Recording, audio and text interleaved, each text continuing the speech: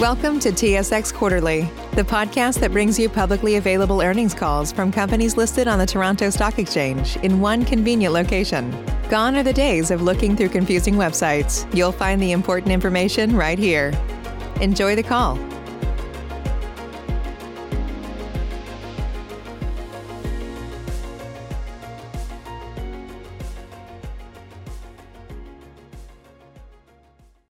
Thank you, operator, and thanks everyone for joining us today. Joining me on the call from their respective homes are Philip Pascal, Chairman and CEO, Hannes Meyer, CFO, Tristan Pascal, Director of Strategy, Rudy Badenhorst, Director Operations Zambia, Wyatt Buck, Director of Operations, Juliet Wall, General Manager Finance, and Simon McLean, Group Reporting Controller. As usual, before we proceed, I'll draw your attention to the fact that over the course of this conference call, we'll be making several forward-looking statements. And as such, I encourage you to read the cautionary note that accompanies our first quarter MD&A and the related results news release, as well as the risk factors particular to our company, which are detailed in our most recent annual information form and available on our website and on SEDAR. A reminder that the presentation which accompanies this conference call is available on our website. So as usual, I'll get us started with some opening remarks before Hannes' review of the financial results. Then we'll open the lines to take your questions. However, there isn't much that is usual about anything these days as we're dealing with the pandemic. I think this is the first time we've not had at least some of our group assembled in one office to participate in our quarterly calls. Today, we're all joining those calls from our home, and it's certainly an unprecedented time. Before the quarter began, very few people had even heard of the coronavirus or COVID-19. And at our last call in February, it still seemed like a China problem, though that was about to change dramatically. The impact at first was not significant, and our operations continued normally, other than the introduction of some new protocols around sanitation, distancing, and travel issues. In fact, the operations performed quite well during the quarter. Cobre Panama experienced some unplanned downtime, but that issue was resolved. Kansanshi was a little better than expected with improved throughput and recoveries, while Sentinel remained steady. Our costs were within guidance, and all-in sustaining cost was better than guidance. There certainly was increasing pressure on the copper price, but despite that, we continued to generate strong cash flow. We continued to advance Ravensthorpe operational readiness work, culminating in the restart of production through the atmospheric leach in April 2020, followed closely by the high-pressure leach plant. Before I turn things over to Hannes for his review, I do think it's very important that I reiterate that First Quantum's top priority is the health and safety of its employees and communities. Throughout the organization, we've implemented new protocols and procedures to provide protection for our workforce and the community at large. These protocols have been developed and implemented according to the restrictions, guidelines, and regulations set out by the government and health authorities in each of our operating jurisdictions. The controls that some governments have put in place to mitigate the spread of the virus, like travel restrictions, border closures, and non-essential business closures, have had an impact on our business. But we are dealing with these issues and finding solutions. As a result of the government controls, we had an interruption of operations at Las Cruces that lasted a few weeks, but we were able to continue to process stockpiles and have recently recommenced feeding fresh ore from the mine. Cobre Panama operations have also been impacted, and it was placed on preservation and safe maintenance on April the 7th, although we are keeping the port and power plant operating to power maintenance activities and to feed the national Panamanian grid. As a result of these impacts, we have reduced our previously announced overall production expectations for the year by some 75,000 tons of copper and 30,000 ounces of gold, on the assumption that Cobre Panama resumes production by the end of May. As you would no doubt have expected, we have completed a thorough review of all spending, and as a result have significantly reduced our expected capital spending for the year And our operating costs have benefited from the decline in price of some of our inputs, together with reductions in G&A through headcount reductions, compensation cuts for most senior staff of up to 25%.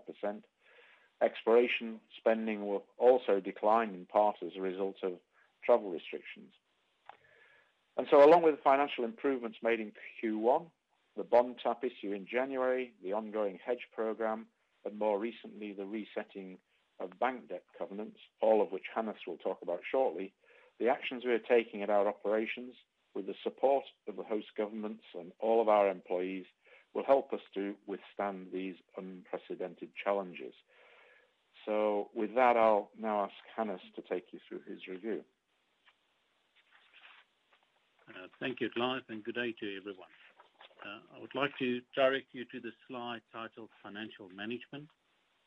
The company is actively focused on the management of all capital spending and operating costs while maintaining a high level of safety and productivity. During these unprecedented times, we have reduced our guidance on both capital expenditure and all-in sustaining cost. Commodity prices have weakened over recent months, but the company's copper and nickel hedge programs mitigate some of the price volatility in the near term. In April, the company also hedged 180 million litres of ultra-low sulfur diesel, part of our cost management strategy. Recently, we announced that we have amended our financial covenants under the senior term and revolving credit facility in response to uncertainty related to COVID-19. Net debt decreased for the first quarter since June 2016.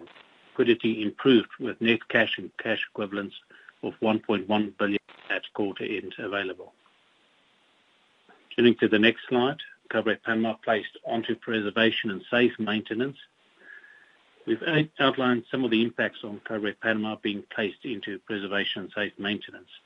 So following the decision to place Cobre Panama in preservation and safe maintenance effective 7th of April, Cobre Panama production guidance for 2020 has been reduced to 210,000 tonnes to 235,000 tonnes, and gold guidance reduced to 90,000 to 100,000 ounces. Cobre Panama production guidance is dependent upon receiving approval from the Ministry of Health of the Republic of Panama to end the preservation and safe maintenance shutdown and to commence the restart of operations before or by the end of May 2020. Production guidance for all other operations is unchanged. Preservation and safe maintenance costs are estimated at between $4 and $6 million per week, assuming the suspension of labour contracts and other variable and fixed costs. Turning to the next slide on 2020 guidance. As I've just noted, Cobre Panama copper and gold guidance have been reduced, and total copper production guidance is now 755,000 to 805,000 tonnes, compared to 830 to 880,000 tonnes previously issued. Total gold guidance has been reduced to 250 to 270,000 ounces, a 30,000 ounce decrease from guidance previously issued. As previously mentioned, the company has reduced capital expenditure guidance for 2020 in a company-wide review, a reduction of $175 million from previous guidance issued, and this is now down to $675 million. The reduction in capital expenditure for the year includes moving construction on the fourth crusher at Sentinel into 2021, as well as deferring some plant expenditure together with deferring some process improvement and maintenance programs for operations. As part of the cost management strategy, the upper end of the total C1 cost range has been reduced 5 cents per pound, whilst all-in sustaining cost guidance range has been reduced by 5 cents per pound as well. I should note that the production guidance and cost guidance includes assumptions on the impact of COVID-19 on operations, including the assumptions on the duration of the preservation and safe maintenance at Cobre Panama. Turning to the next slide on production. Total copper production for the quarter of 195,000 tonnes was 43% higher than the comparable period of 2019. This increase reflects 56,000 tonnes of Cobre Panama's contribution. Gold production of 69,000 ounces was 39% higher than the same period in the prior year, with the increase attributable to 23,000 ounces of Cobre Panama production. Turning to the next slide, financial overview. Comparative EBITDA of $434 million for the quarter is an 18% increase on the comparable quarter for 2019. EBITDA benefited for the quarter with $157 million contribution from Cobre Panama and the favorable movement in the hedge program and FX despite the impact of 8% lower realized copper price and the ramp-up cost at Ravensthorpe of $32 million. A comparative loss of $79 million in the quarter and a comparative loss of 11 cents per share. Comparative loss includes a net finance expense of $184 million, of which approximately $182 million would have been eligible for capitalization in the same quarter last year. Net debt decreased for the first time since June 2016, a reduction of $16 million. Turning to the next slide, just highlights a bit more detail on the movements and just illustrates the impact of Cobre Panama on the EBITDA movement. So, turning to the next slide on quarterly unit costs, copper C1 cash costs of $1.30 per pound was 4 cents below the same quarter in the prior year. Copper C1 cost for the quarter was $1.38 per pound. All-in sustaining cost of $1.64 per pound for the quarter decreased 13 cents against the same period in the previous year. The decrease reflects the lower total C1 cash cost together with lower sustaining capital. As noted previously, we've reduced the guidance for all-in sustaining costs by 8 cents per pound, reduced the upper range of C1 by 5 cents per pound. Turning to the copper hedging program outlook, we continue to utilize the copper hedging program to ensure stability of cash flows while maintaining compliance with financial covenants amid the fluctuations in commodity prices. Approximately half of the expected copper sales of 2020 are hedged at an average floor price of $2.62 per pound. The copper has 11,000 tons unmargined forward sales contracts at an average price of $6.76 per pound, with maturities to February 2021. The company has also hedged 180 million liters of ultra-low sulfur diesel at an average price of 32 US cents per liter to help manage costs with maturities to April 21. Turning to the next slide, debt and liquidity profile at the year end. That's at the quarter end. The company ended the quarter with $1.1 billion of net unrestricted cash and cash equivalents and was in full compliance with all its financial covenants. On April 22nd, just post the quarter end, the company amended the financial covenants and senior $2.7 billion term loan and revolving credit facility.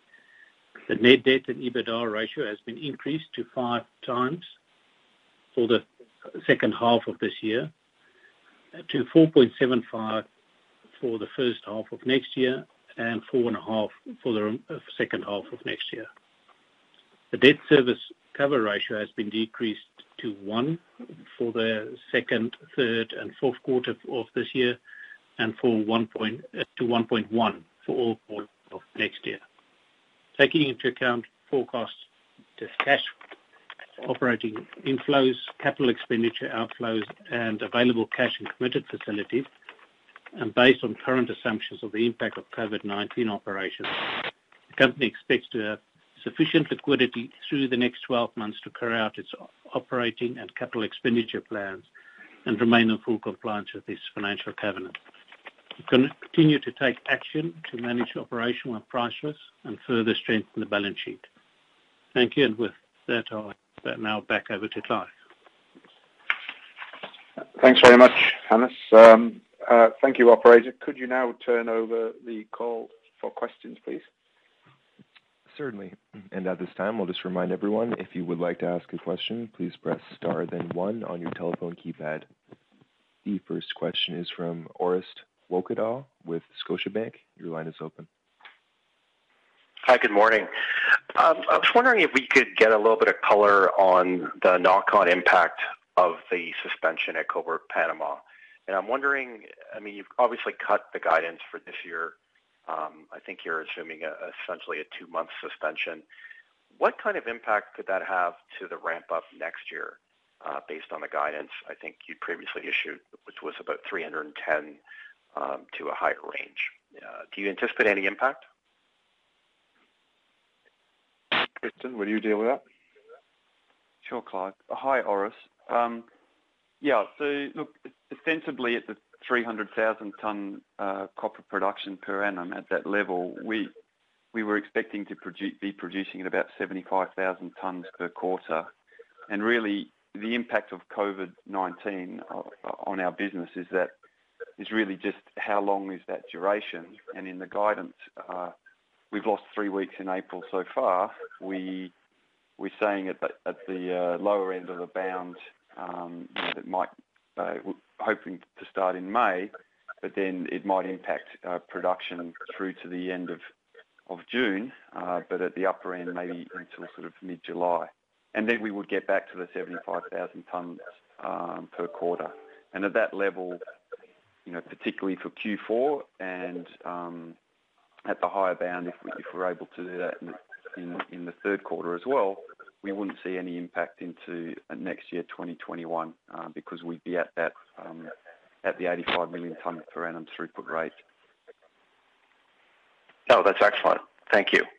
And just in terms of the restart from the COVID-19 suspension, you put out guidance, I guess, of restarting by the end of May.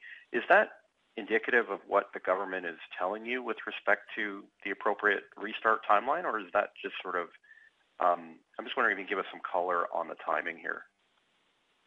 Sure, Oris. Look, I think it's like everywhere else. I don't think we're going to see a massive green light or, anyone come down from the Temple Mount to say everything's open for business. What we have got in place is a very collaborative approach with the Ministry of Health and the government around, the priority being the health and safety of the workforce, and that we're able to have a clean and safe site to do business.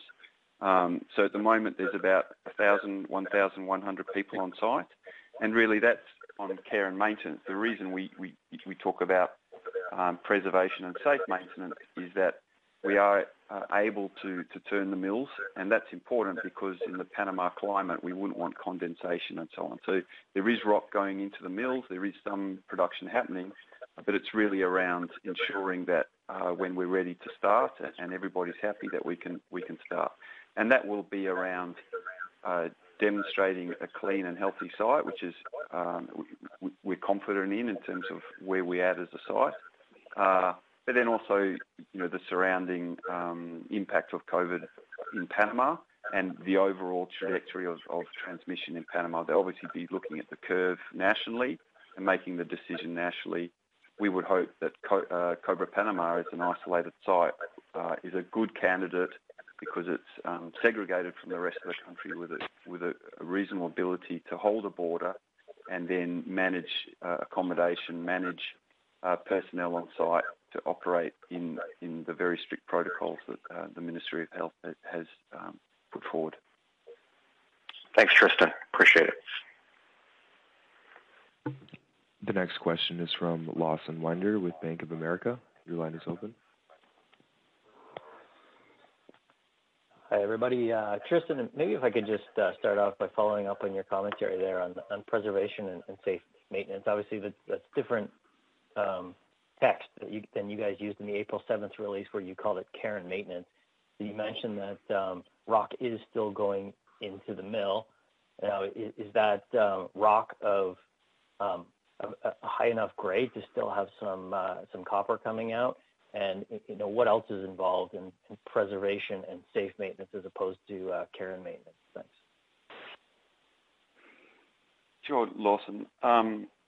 Look, ostensibly it's care and maintenance. We wouldn't be saying that we're producing copper at the moment. But in terms of ships of copper leaving Cobre Panama, it's nowhere near what would be full production level. but what's important is that the mills turn. That's principally focused on the preservation of the assets.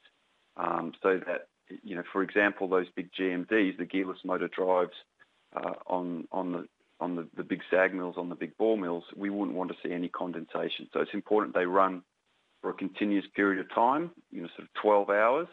And for that reason, we wouldn't want to be running them empty for that period of time. So that's why we're putting rock in. It's not about production, it's about keeping the assets in condition. If you went to the other extreme, which is a full care and maintenance program, you'd obviously be looking to completely empty and completely shut down. And then the problem is when you come to start, you have a much longer ramp-up curve. The reason we're able to do that is the number of people is not materially different between care and maintenance and what we call preservation and safe maintenance. It's the same workforce. So we have the people on site. We're confident that they can maintain social distance, that we're able to, in the risk, the job and hazard identification for each task on the site, to manage COVID-19, to manage the transmission of the virus in our safe work practices. And for that reason, it's okay to keep putting material through, but we wouldn't talk about it in the context of production. The other activities that are happening, we're obviously focused on the tailings dam and moving that forward. And that, again, that's more around environmental side, that we're managing that responsibly.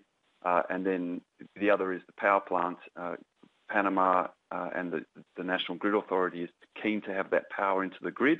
And so at the moment, the power station is running at pretty much full production. Okay, great. Thank you for that. And then just another question on Cobre Panama. Your guidance that normal production levels at Cobre Panama will require from late May until late June or early July even to reach normal production, was a bit of a surprise to me. I'm just curious if you could just give us some detail on why you think it would take such a long period of time to get from a restart at the end of May to the normal, possibly as late as mid-July. Thanks. Yeah, look, I think the May date is really around where we would be at break even, and it really depends on having a clean and safe site available. It isn't really about ramp up; it's about demonstrating and making sure that personnel are safe. As part of that, at the moment, because we have a hard border to the mine, we're insisting on an isolation regime that's 2 weeks in quarantine to come onto the site, to make sure that we don't have further cases on the site. And you'll appreciate that moving a shift workforce on and having 2 weeks of isolation when they enter the gate to when they can actually work in the field, we just need to work through that on a sort of context of manpower and labour movement, and that's so that we can maintain safe accommodation, not be doubling up in accommodation units. And that's really the reason there. And then if we can, obviously, if the curve in Panama performs a lot better, then we can start to accelerate that a little bit more than the sort of mid-June, mid-July. Okay, now thank you very much for that color. And then maybe just one final question on Cobre Panama. You spoke about the $4 to $6 million in care and maintenance costs, so I guess now preservation and safe maintenance costs, assuming the suspension of labor contracts and a hard downturn of other variable and fixed costs. I'm just curious, have you been able to suspend those labor contracts, and to what degree can you affect a hard downturn in other variable costs and fixed costs? Thank you. Yeah, sure. The simple answer is yes. So we suspended 7,000 odd labour contracts last Monday, and that's progressing in order. That's according to that was approved by Mitradel, the Panamanian Ministry of Labour, the prior Friday, and that's happening in order. So that's already underway. The other turn down in cost is really, as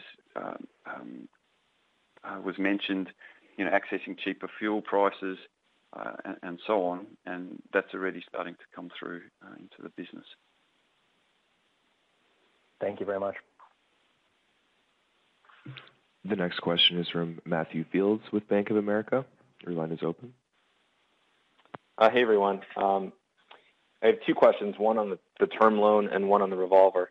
Good to see you got the covenant relief in April. I see from slide 14 that $450 million is still due under that term loan amortization in 2020 and 2021. Was there any discussion with the banking group for the covenant waivers that term loan amortization relief would be a part? Like you might be able to defer some amortization until 21 or even later? Thanks. And then I have a revolver question. Sure. Look, it was raised, so I did raise it. But at this stage, we do have sufficient liquidity and headroom in terms of what we need for the remainder of the year and to see us through that period. So the plan is still to repay that term loan in the biannual installments of 225 every 6 months. So that's still in place. And you had a question on the revolver as well? Yeah, I think so. The January refi where you did the bond add-ons, took care of the 21s, the $300 million stub there, and then the $450 excess was supposed to pay revolver down, but you ended up drawing it in full. Why the draw fully on the revolver?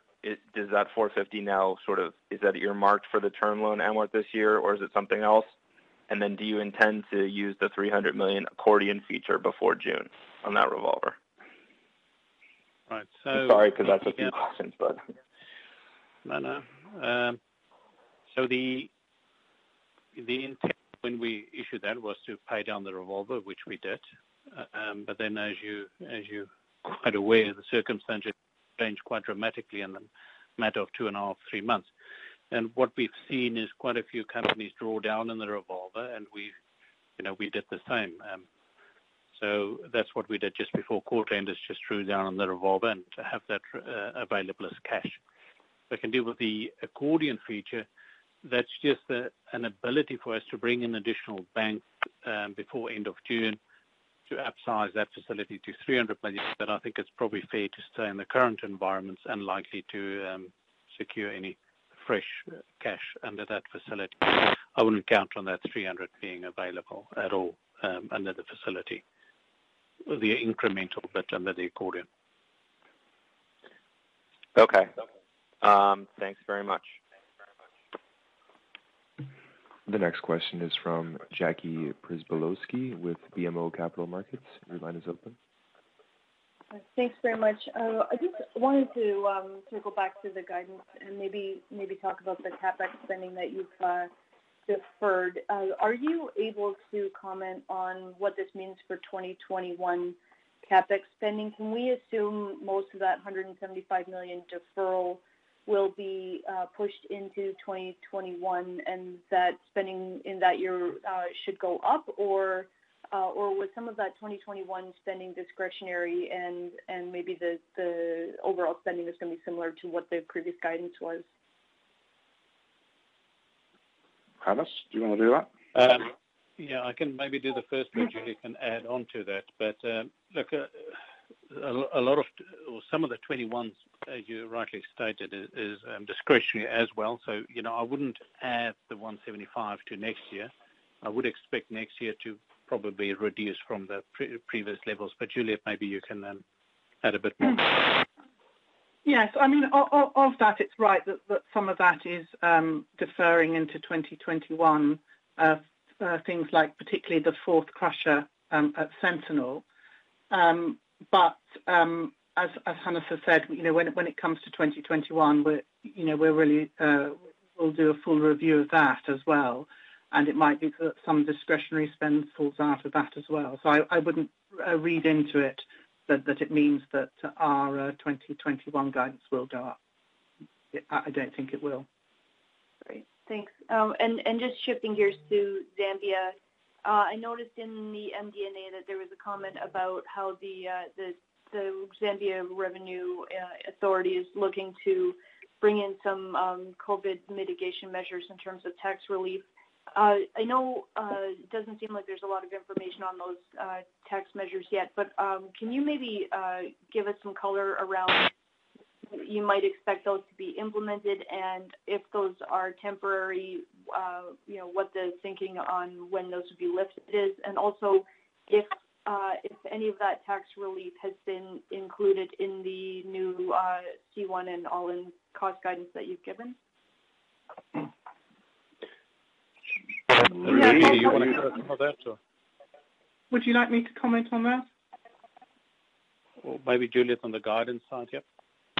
Yeah. So in terms of, where obviously that's not, been enacted at this stage, but our understanding in looking into it is that there would be if you looked at 9 months from the 1st of April for the rest of the year, that would be a saving on C1 level of about $44 million, which is 3 cents at group level, probably about 6 cents at Kansanshi 4 cents at Sentinel.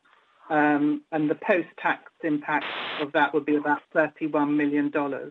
We haven't embedded that into our guidance at this stage because it's not enacted and we're awaiting further detail. That's great. Thanks very much. The next question is from Carl Blunden with Goldman Sachs. Your line is open. Hi, thanks very much for the time. You've done a lot of good work in terms of hedging and limiting downside from the commodity side. When you think about the additional sources of liquidity, I realize you've tapped the revolver. Could you give us an explanation of what those might be if things continue to be worse than expected in the macro, and any preferences you might have? Some of the things you've spoken about historically have been secured debt, potential asset sales, maybe project level debt. Just interested in potential liability management you could do down the line. Sure. Look, we do have some capacity still available if we want to do prepaid on some copper streams or something like on copper forward sales. So we do have some ability to do some of that. We've still got some gold at Kansanshi as well that, if you're looking at streaming deals, that's available as an option. Secure debt is certainly an option because we don't have a lot of security at the asset level, so we can certainly introduce some. There's simply capacity within the banking group to introduce more at that level, so that is an option. And then, as you will be aware, we are running processes in terms of some minority interest stakes in Zambia and Ravensthorpe that we spoke about before.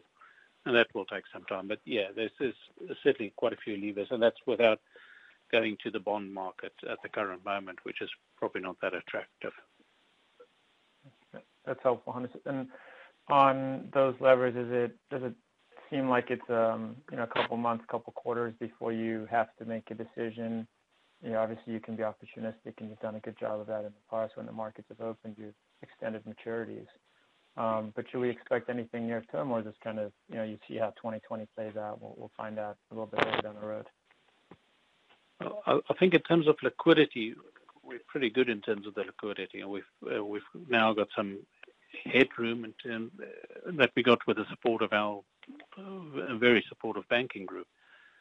So that's given us headroom in terms of covenants, and we do have liquidity. So there's no immediate need to rush out and do something.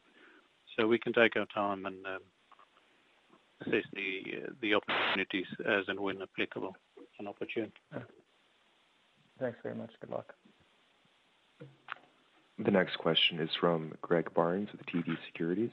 Your line is open. Yeah, thank you. Clive, can you give us any guidance or color on whether the discussions around those minority stake sales, particularly in Zambia, have they reopened given China seems to be getting back to business, or is that still a very slow process? Tristan, would you take that one?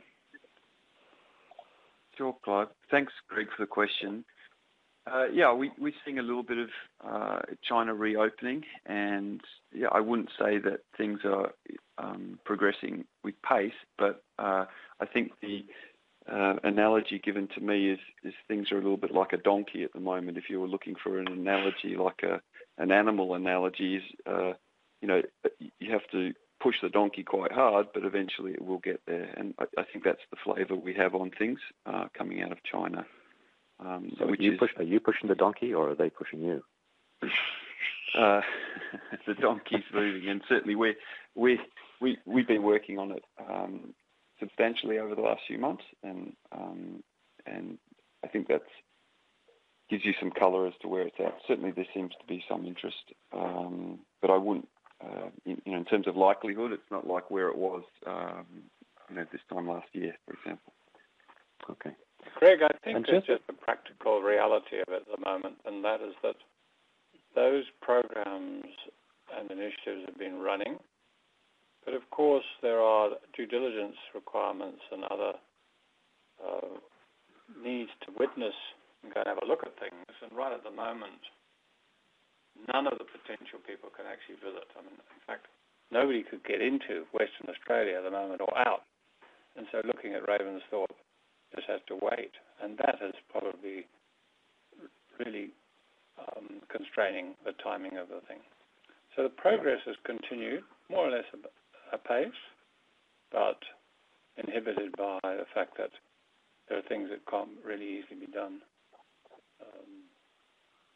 And that is a little bit uncertain because we're not quite sure when that will change, and it'll be different for different places, of course. Sure. Yeah, thanks, Philip. Just as well, do you have any color on COVID-19 and the spread in Zambia, for example, or in Africa in general? Is the situation there at the early stages? Do you anticipate it to accelerate? And if it does, would the government in Zambia put travel restrictions, social distancing restrictions, and things that would cause you to reduce production at Kansanshi or Sentinel?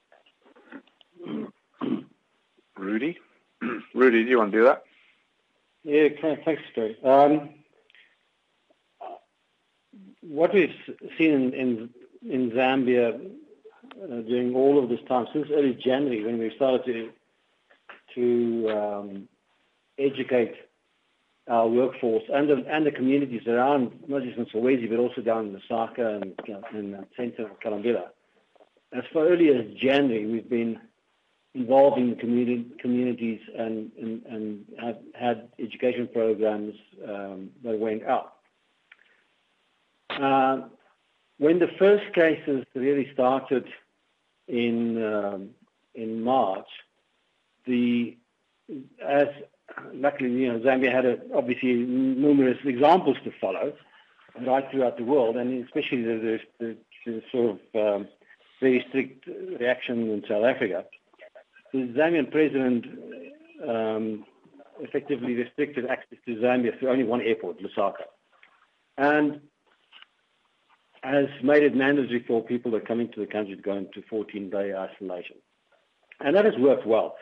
There hasn't been the same sort of draconian restrictions put in place in Zambia as in South Africa or New York or any of those places.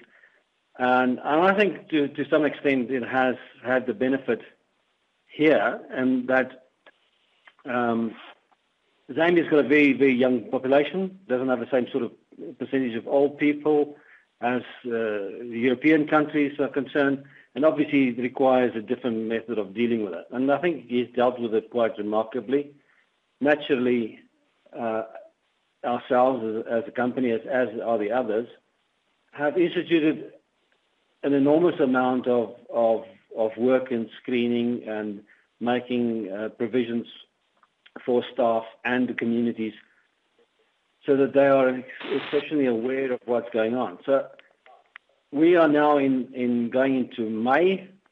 It also then has had a month's worth of lockdown of bars and restaurants and the like, although the rest of free movement is allowed. And that has worked perfectly. It works very well. Zambia's only had 3 deaths so far. It's had a number of positive cases.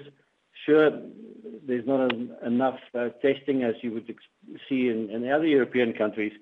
But I think that's also part of its success, to be quite honest. And I don't think for 1 minute that we will find ourselves in a situation in Zambia where the government would impose closure of mining facilities. They have clearly provided support. They are actively encouraging the mines to continue whilst observing various hygiene and practices. So I don't see a situation in Zambia where it runs away. No. That's fantastic. Thanks very much for the call. The next question is from Oscar Cabrera with CIBC. Your line is open. Thank you, Operator. Good morning or evening, everyone. I was wondering if you could provide more color on the segmentation of your CapEx reduction of $175 million with respect to sustaining projects, or I think you already mentioned that part of it has to do with Sentinel, but just wondering if you could provide more color on it. Juliette? Yes. So in terms of the major reductions, it will include the deferral of some expenditure on the fourth crusher at Sentinel. So that's an element of it, and as well at Sentinel, some delay or deferment of some process improvements, such as the trolley assist phase 4 and 5. We have reduced an element of development capex that we also had in. I think we previously said we had 50 million in the guidance, and we've reduced that down to 20 million as well. There are also at Kansanshi some deferment of certain improvement projects, such as a sulfide gravity gold project, and some resource drilling, and some deferment of mine fleet replacement and mixed and oxide Jameson project. And then at Cobre Panama, we've had some reduction rather than a bit of a reduction in budgeted spend in one or two areas as well. So that's broadly, and also a reduction in this year's spend on Schumacher Levy at Ravensthorpe. So those would be the sort of key areas where capital expenditure has either been deferred or reduced. Okay, so from what I can gather in your disclosure, there was about a 50 million reduction in sustaining capex, about a 25 million reduction in capitalized stripping, and so the other ones that you mentioned, is that the full 175? Correct. And then one more thing, please. It is my understanding that there was approximately $50 million put aside for greenfield projects. Was that completely eliminated? Is that part of the 50 that you mentioned, reduced to 20? Yes. So it's gone down from the 50 that we had. There is still 20 that we may or may not spend, but we've left it in for the time being within the guidance. Okay, great. That's helpful. Thanks. And then with respect to your plans for the expansion and throughput in Cobre Panama, I'm assuming that all of this has been put on hold.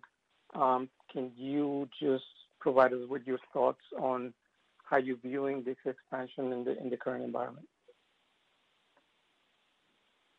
Tristan, do you want to answer that one? Yeah, sure. In terms of the expenditure this year, the major elements were really on design stage, but at the moment, the main work stream is really on continued delineation drilling between Batika Pit and Kalina, and in particular around the Medio Pit area, which was the the route for the proposed conveyor belt to go through. And so that work's not enormously expensive. We've already completed, a substantial portion of it.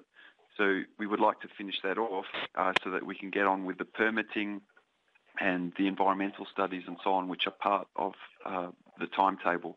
So those aren't big expenditure requirements. We think that it's good practice to continue and get those done. But yes, the major capital, which was in design, we sort of pushed that back because we think we can, there won't be too many other projects that we're looking at in the near term, and so we'll be able to give some focus to that if we need to do that for the timetable. So at the moment, it's pushing back design with a view that we could bring that in later and accelerate it as we need to. All right, thanks, Tristan. And so the $25 million in deferred capital spending for stripping, was that all related to Cobre Panama? It was in the first quarter. Okay. Okay. Sorry, you couldn't just clarify the question on stripping?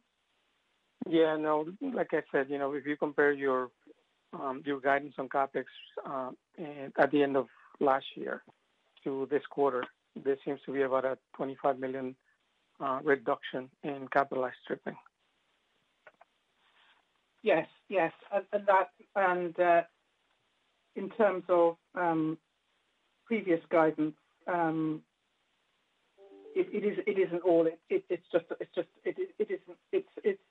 as you know, it is largely in Panama. That is correct. That reduction. Okay. No, thanks very much. Then last thing, if I may,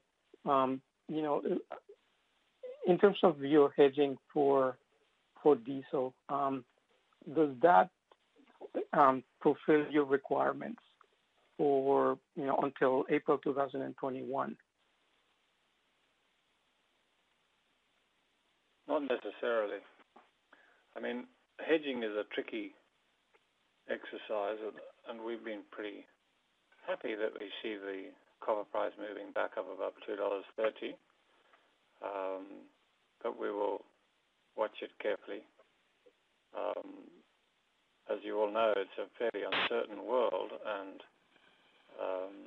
it's useful for us at times to ensure a little more certainty, and it's what we focused a lot on the second quarter of this year, and we were doing that early in the year. So it's not easy to hedge past 12 months, and that's what took us to the end of 2020.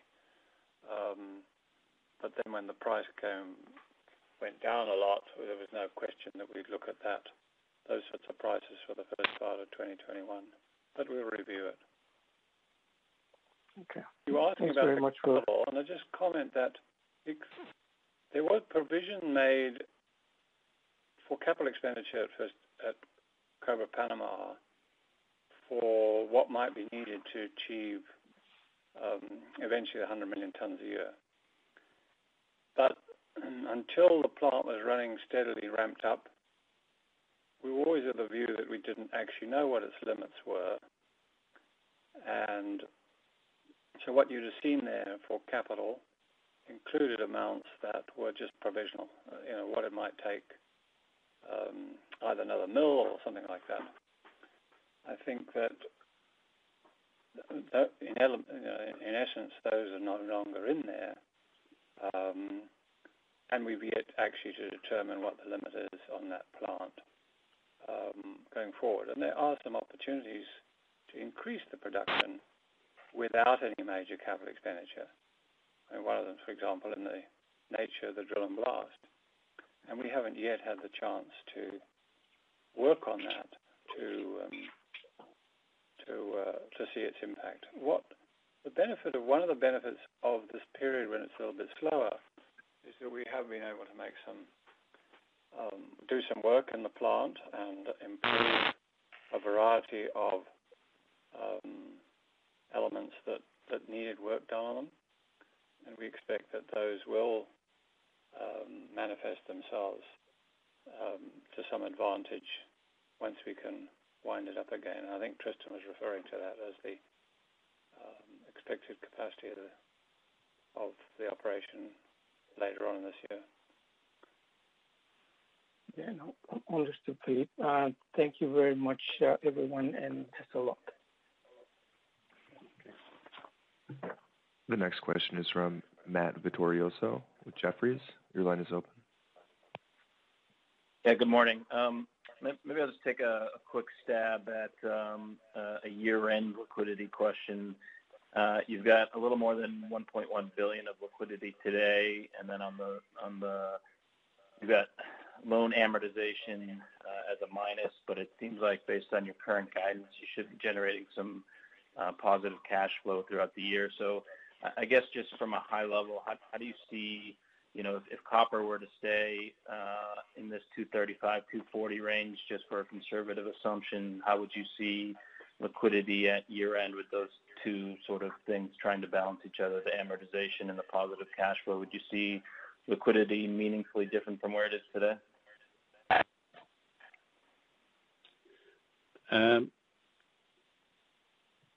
Look, we see it as sufficient, and that's when we make and making sort of going concern statements and making the statements that we do make. So, we have reduced capital by quite a bit. We do have the amortizations coming up, but some of the operating cost is coming down as well. So there's quite a few moving parts to that, but it's sufficient liquidity. How about just as maybe a different angle? Do you, under your current guidance in that spot copper where it is today, would you still anticipating generating positive cash flow for the full year?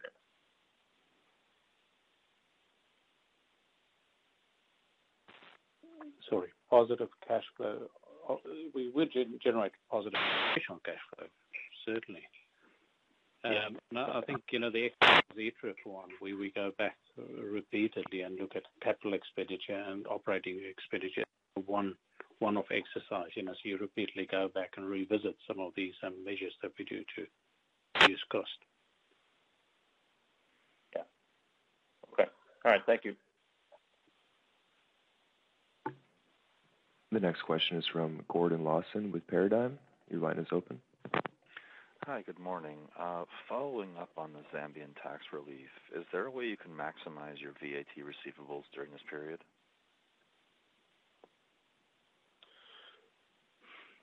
I think, the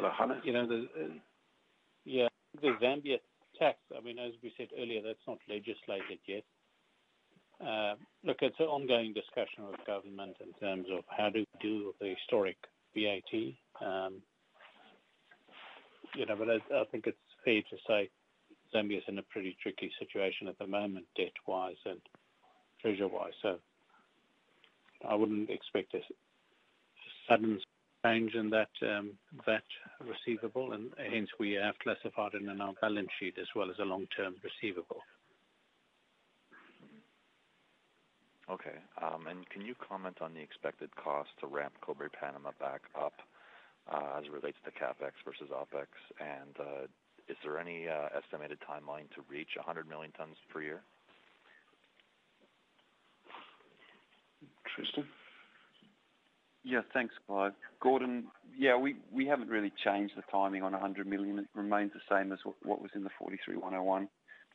We'll just have to look at that iteratively. Obviously, the focus at the moment is on getting back into production and back into the ramp up to the 85. In terms of cost to do that, as Philip was mentioning, we've done a lot of work in the background now in terms of making that available to us once we restart properly.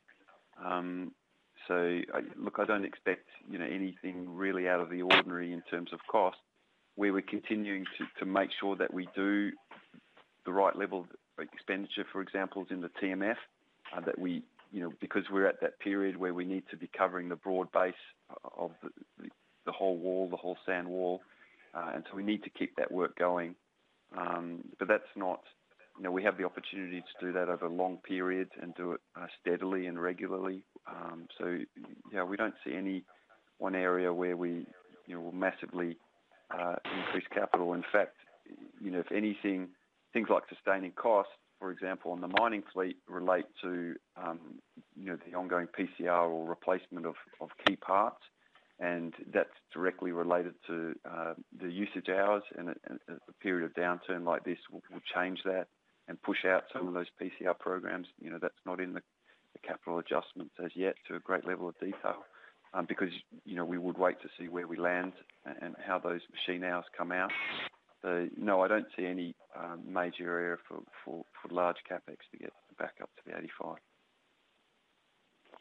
Okay, that's it for me. Thank you.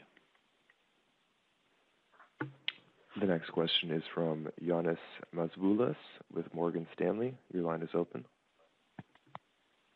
Thanks very much for taking my questions. A couple left on my side. First, on Sentinel, regarding the delay of the fourth crusher, should we be thinking about a full year delay relative to the technical study you published a couple of months ago? That's number one. Number two, just in terms of the depreciation of the Zambian quarter, can you give us a bit of an indication on how much of that is baked into your cash cost guidance for the year? And I'll stop there for the questions.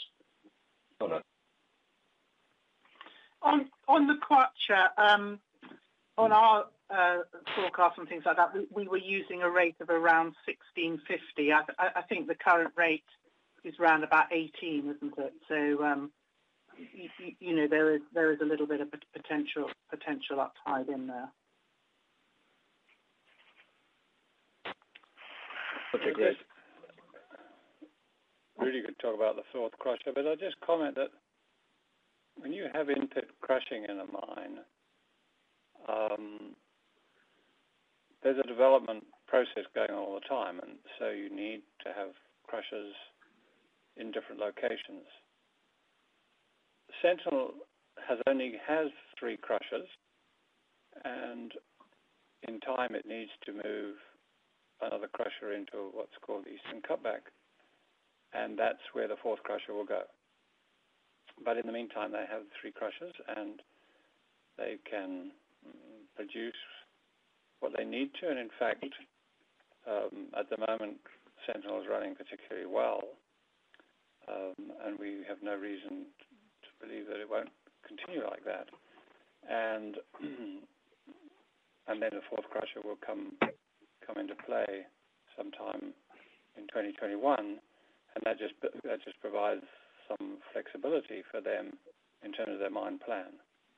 So there's not significant change occur because they have a fourth crusher, other than it just gives them a lot more insurance on capacity of the plant and some and flexibility in terms of where they move the crushing plants to.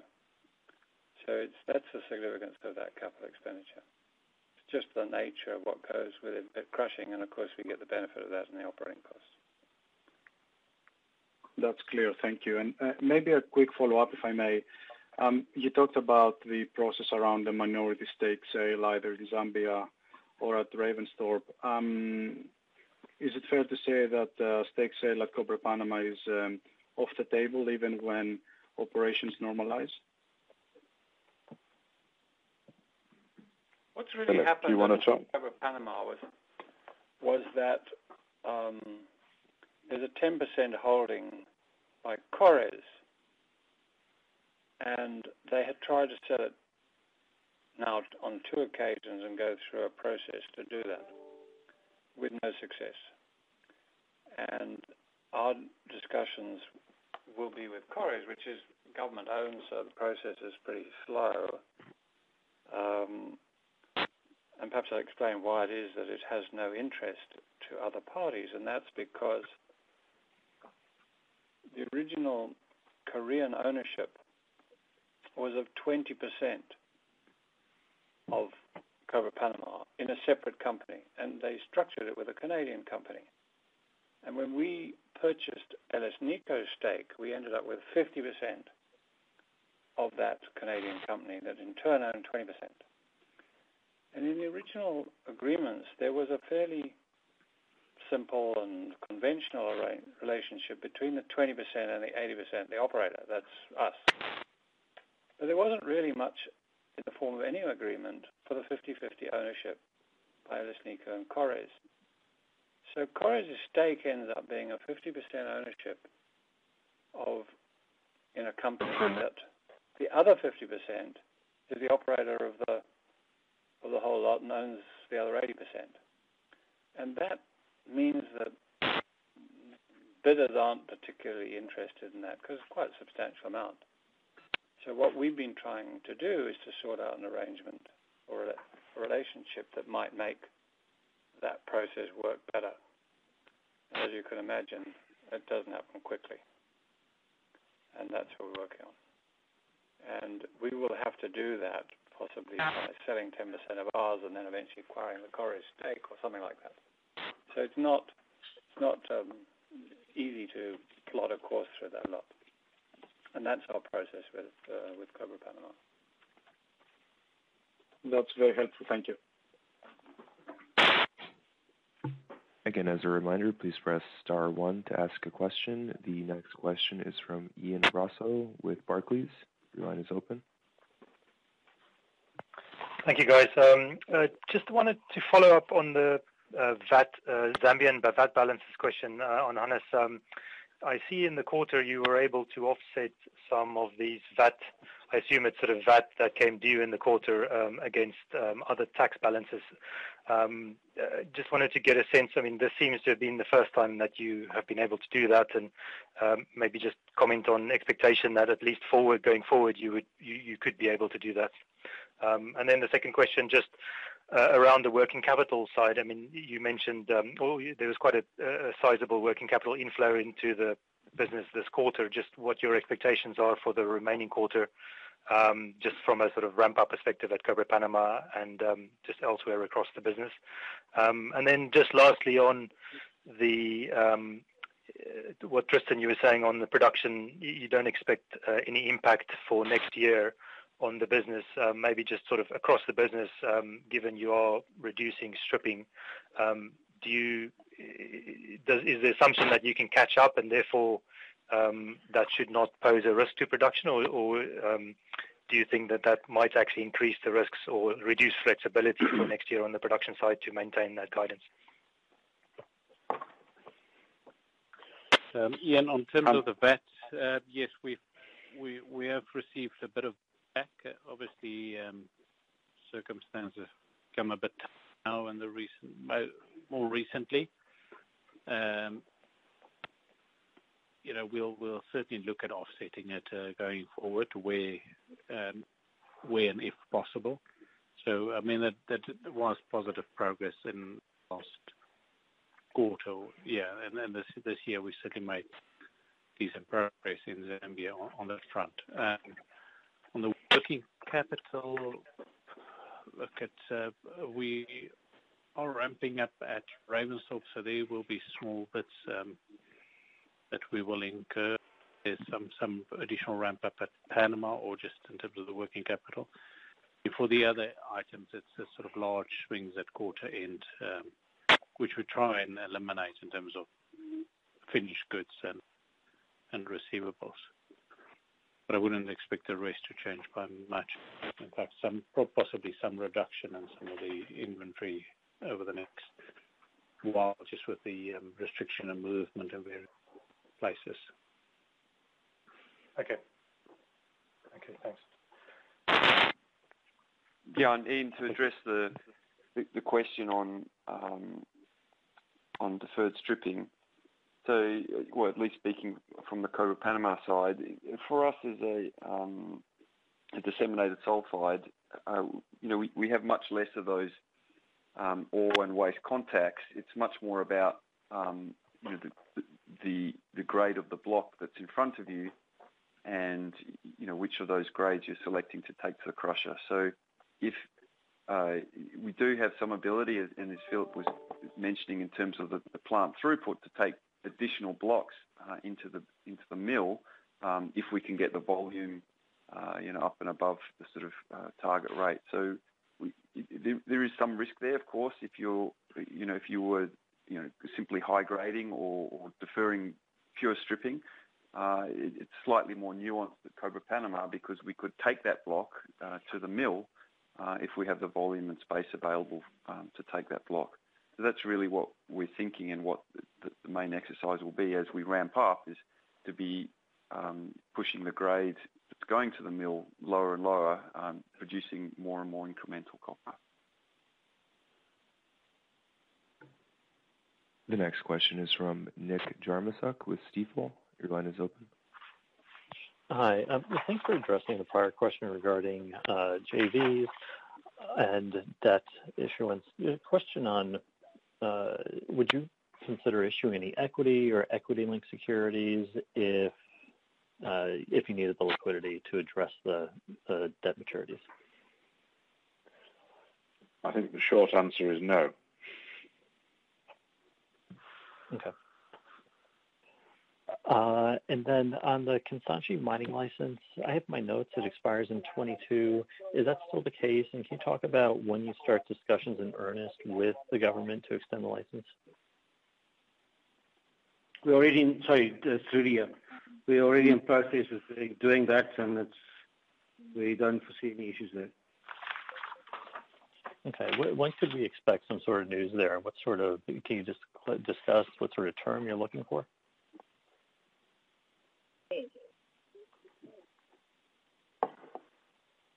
So, can you repeat that, please? I didn't hear. Oh, I was curious if you could discuss what the duration of the mining license would be that you're looking for. It would just be a renewal of the current license, which makes provision for 25 years, which covers the current mine life of about 20 years. So that should be fine. Okay. And then are you expecting any material changes from the current one?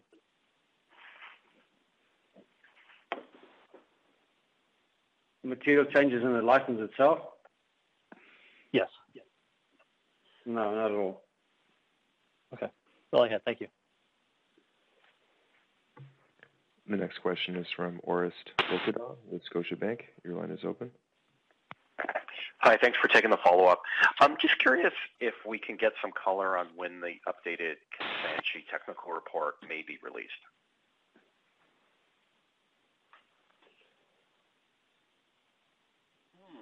I think it's sometime later this year, but we haven't sort of pinned a date yet, I don't think. Okay. And then in terms of the energy costs, I mean, obviously diesel fuel has come down significantly. Can you maybe give us kind of a broad idea of what that might represent with respect to cost savings? I mean, with energy pricing falling in half, can you maybe quantify what that might do from a C1 perspective across the portfolio?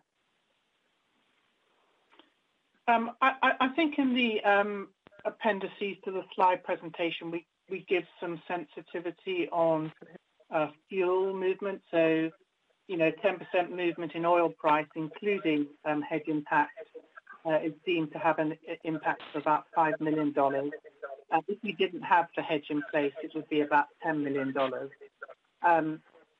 So, for example, our Zambian fuel price, about 30 to 40% of it is sensitive to the fuel price, but there will be some additional costs, such as transport costs and local tax and a premium for spot. So there are an element of more fixed costs as well attributed to some of the fuel price. But we give a sensitivity. I think it's on page 19 of the slide deck. Okay, thank you. And then finally, just an accounting question. Can you explain what the accounting treatment is at Cobre Panama with respect to the precious metals in the stream? Because it looks like you're grossing up the revenue kind of far greater than even the market value of the precious metals, and then offsetting that with some kind of cost increase for refinery back credits. I've never seen this before. Can you just walk us through that? It's Simon there. I'll maybe take that question. So in terms of the revenue unwind associated with the stream, we recognise a sale of the gold and silver that's in concentrate that's sold, but then also, as part of the stream, we unwind that deferred revenue, which includes the deposit was received in the construction phase of Panama, and then the ongoing amounts as well. From an accounting perspective, there is a bit of a gross up really on that revenue. So you'll see gold earned on the stream, which is essentially that unwind together with the gold that is earned from the copper and concentrate, and then coming through our cost of sales is the cost of the refinery back credits that we purchase to satisfy that obligation. So it sort of nets off through gross profit really. Okay, but your cash costs per pound reported, are they a clean number, or are they using an inflated precious metals revenue credit? It's the net number. So within the byproduct credit, we are seeing the byproduct credit from the gold and silver that's in concentrate, as well as the net impact of the streaming agreement as well. So that would include the revenue and then the cost of the refinery back credits. So it's a net number. So we're not grossing up the impact within C1. Perfect. Thank you very much. There are no further questions at this time. I'll turn the call back to Mr. Newell for any closing remarks. Thank you very much, everybody. Thank you to the First Quantum team as well for the call today. And if you have any further questions, you know where to call. Call myself or Lisa, and hopefully we can answer those for you. So look forward to seeing you, well, some of you again next week, or hearing from some of you again next week at the AGM. Otherwise, we'll talk to you in the end of the next quarter. Thanks. Bye. Ladies and gentlemen, this concludes today's conference call. You may now disconnect. Thank you.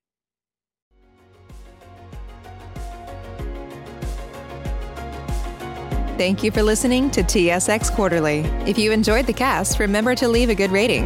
And remember, for any additional inquiries, please consult the company's investor relations section on their website. See you next time.